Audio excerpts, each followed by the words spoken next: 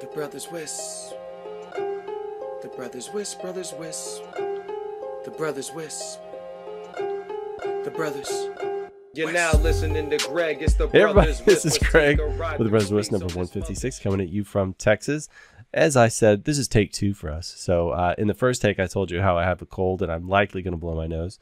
And I might even be kind enough to mute it. And then I introduced our kind guest that we haven't seen for quite a while, all the way from Virginia. We have Justin Miller. Hey, how's it going? Much fanfare. I thought you were going to bring the energy on this one. Maybe get the people a little excited. Yeah, it has been a while since I've been on one, so. Yeah. Here he is. And he's from his IKEA office suite. All of his flat pack put together furniture back courtesy of Google image search zoom backgrounds. So. Nice. Is that how you like to imagine yourself? You look like you're in front of a 1970s TV stand. Is there a TV in there? No, there's some beads or something here. I don't know what it is.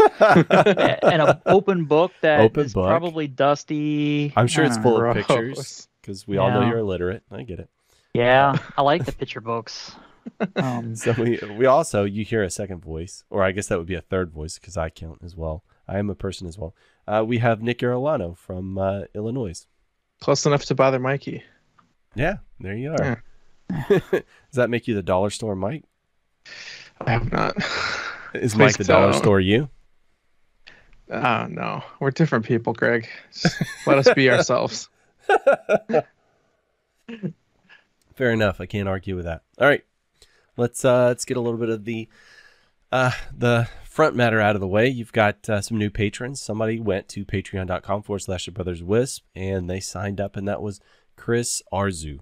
So he was kind enough to become one of the Little Brothers, and he has subsequently got access to the Little Brothers Slack, which you get the secret key to.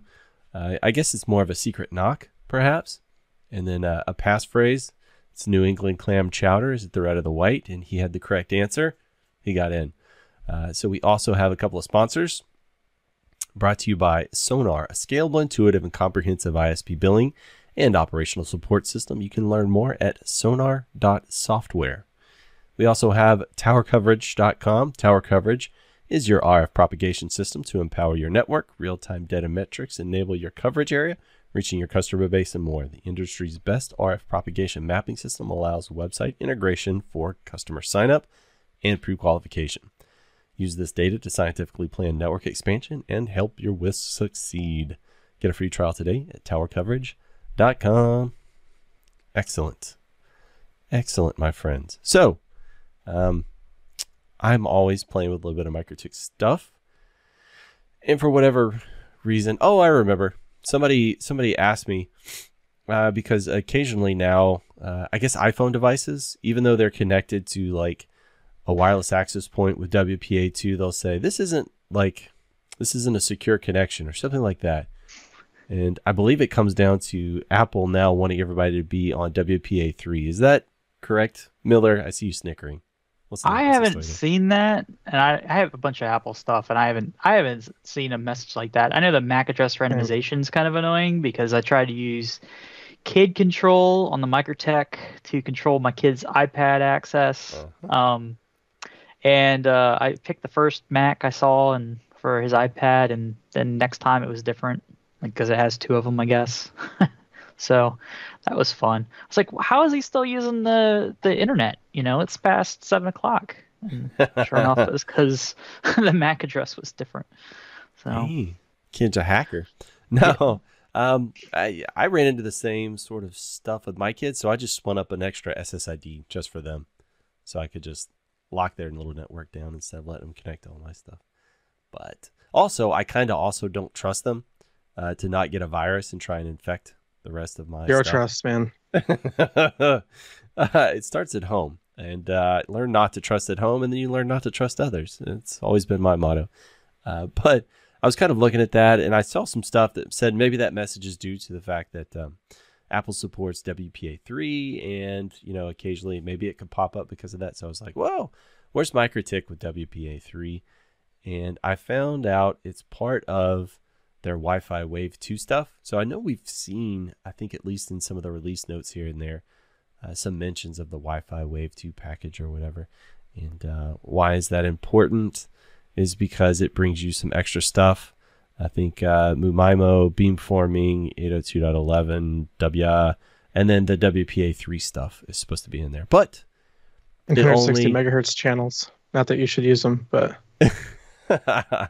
but it only applies to 4 pieces of their hardware. Well, one, you have to have RouterOS version 7 running, which is not too big a deal. I feel a lot more comfortable with it nowadays, especially with its stability. But it only does the HAP AC3, non-LTE, the Audience LTE 6, and the 4011. But there's a little caveat with the 4011. It says that the 2.4 gig radio is not compatible with the Wi-Fi Wave 2 package. So it shuts off the 2.4 if you're running Wave 2 on the 4011. So it's a very small bit of their hardware right now that supports it. It looks like, is that all ARM stuff? I think that's all ARM stuff. I think It is. I think some of it is like wireless card based, and I don't know if I'm remembering this wrong, but I think only one of the 2 5 gigahertz cards for the Audience, the one that's supposed to be like the backhaul card, I think that's the only one that actually supports MuMaIMO, which makes sense if you want to like mesh them together so that it's not stuck communicating with one other audience at a time. So yeah, I mean, it's probably going to be new products, but I think a lot of it is based on what wireless card is in the other products as far as some of the features. Oh, right here. Here it is. Requirements. Wi-Fi Wave 2 package is compatible with the IPQ 4019 and the QCA 9984 and is only available for ARM builds. So there you are. It also has memory requirements and space requirements. You have to have at least 256 megs of RAM and 14 megs of free space on the device. Interesting. Anyway, I was just curious. I was like, because I know WPA3 got announced a while back, and I was like, I wonder where we're at. And it looks like not a lot of adoption yet as far as the MikroTik stuff goes. It also has opportunistic wireless encryption. There's lots of cool security stuff. Yeah. Rock and roll. I look forward to it then. Have you messed with the OWE yet? I haven't. Have you played with it? I haven't. I've been interested in it. I was always curious why you couldn't have an open network and just have people connect to it and have the two things negotiate a key to each other to keep, like, coffee shop Wi-Fi secure. And here's a standard that does that. So yeah, have an open network and connect to it, and no required knowledge of passwords to connect, essentially, and have encryption. That's cool.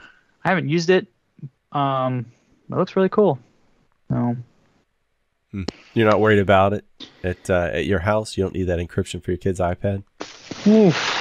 Still need open Wi-Fi, probably. I don't. Yeah. Well, I don't have MikroTik Wi-Fi at the house. I do run MikroTik for my switching and routing needs, but I don't have or NAT needs, but I don't have their Wi-Fi. Are you doing Unify? Yeah, I have a Unify HD up here in the middle of the house in the hallway on the second floor, and it pretty much covers the whole house. I did run a Ruckus R850 for a while, which is their bad boy AP, and I couldn't hit the same throughput levels as the HD. But from everywhere in the house, you have a connection standpoint, the Ruckus was superior. So it just couldn't hit that theoretical top, speed test limit. So. Are you really pushing that much stuff around? Well, when you, no. I get it. I like to have things optimized as much as possible, If it says it on the tin, you want to be able to get it. I get it. Yeah, when my kid wants to play a game on a Switch, I want it to come down as fast as possible. Yes, but the Switches don't actually support some of the 5 gigahertz Wi-Fi range. I think it's like 5240 through 5320 don't support. Something like that. So you can't use that inside. at all. Oh, can't you get like a USB adapter that's like Ethernet, so just have them plug in? Yeah, yeah. If you have a dock too, your dock can have the new OLED OLED. dock has Ethernet in it. Or yeah, tangent alert here, but yeah. So, yeah, I wasn't really super thrilled with the R850 versus the HD. I'm back on the HD now, so. I've been, I think I got an audience like a month after they got released, and I've just had that, and it's got good coverage all around the house. Oh yeah. Like I haven't had any problems, but I'm also lucky enough to be able to like kind of centrally locate it. It's like right above the mantle of the fireplace. It kind of hits everything. I do pretty well. have a WAP AC that I got, I think, at one of the mums as a giveaway. It's likely. So I haven't used it, but I have it. Yeah, I've been using my audience and 2 cap ACs for quite a few years. Haven't had any problems. I can speed test in the whole house, like 300 some megabits per second. Works fine. I've got. I think I'm using a WAP AC for my oldest, his connection. It's like kind of mounted up on the wall, and that's shooting back to the audience, just so I can give him a wired port into his PC. And then I've got like a router on my desk here that I connect in, so it's like wireless back, and then I've got all my physical ports. But that's mostly just because I have like VPN tunnels going all over the place and doing all that stuff, and so it's easier just to do it here and then, protect all the things, all the juicy middle in here, so that nobody else can get to that stuff. Because again, I don't trust anybody. Yeah. I was just talking about getting that max speed out of the AP, and I just did a speed test, and it's negotiated 100 megabits, so I'm getting 94.5. I've been Nice. living a lie for ages. Oh God, no wonder everything was so slow. Oh my goodness. All right. Well, there was another note while we're talking about MikroTik ARM-based stuff. Somebody in the chat, I don't know if they want to be named or not, but they were kind enough to say, hey, if you're running a MikroTik ARM-based router and you've been having stability issues, not that everybody has, but if you have been, supposedly there are some fixes specifically for that in the RouterOS version 7.2 that's out. So you should definitely give it a try. I don't have any links for any of that. You can just go to the MikroTik website and grab that, or go into the update feature and test it out if you've been having problems. I have not had any stability problems on my 7.2 stuff though, or 7.1.1 I think is what I've been running. I'm on 713 on some CCR stuff, and CRS, and it's fine. What are you running protocol wise? At home? Not a lot. Oh, it's yeah. I mean, most of it is people who are trying to do like some stuff with IPv6 Yeah. or MPLS related stuff. I think IP Architects posted a while back that they found some kind of issue, which was kind of shocking, but it was like some kind of ARP related issue that was causing some system stability issues, which is kind of scary if you've got something going wrong with fundamental or foundational pieces of routing. It's a little nerve-wracking, but I'm sure that's something that's going to get fixed very quickly if it hasn't already. Oof. ARP, that doesn't even feel like foundational piece of routing. That's like basic TCP/IP mechanisms to Right. I mean, have stuff Someone would like, argue it's not even TCP/IP, Greg. it's doing resolution. I don't know if it was. It's doing I don't know if resolution it, of IP addresses, you dingus. I don't know what the actual symptoms or like what it was doing, but they just said something to do with ARP. So I'm like, is it a memory issue or is there stale entries? Like what's going? They didn't really elaborate, but it's kind of sketchy when something like that is not quite working right or Yeah. causing the operating system to be destabilized. Was it in version IPv6 and neighbor stuff that was having problems? That's another thing that was problematic. There's been a couple like big things that are like kind of scary because they're not BGP or MPLS related. They're just pretty important things. So Yeah. I don't know. and I guess probably based on the nature of the issue, whatever it was, it could be really difficult to troubleshoot, to figure out what's going on. That's also pretty unnerving sometimes.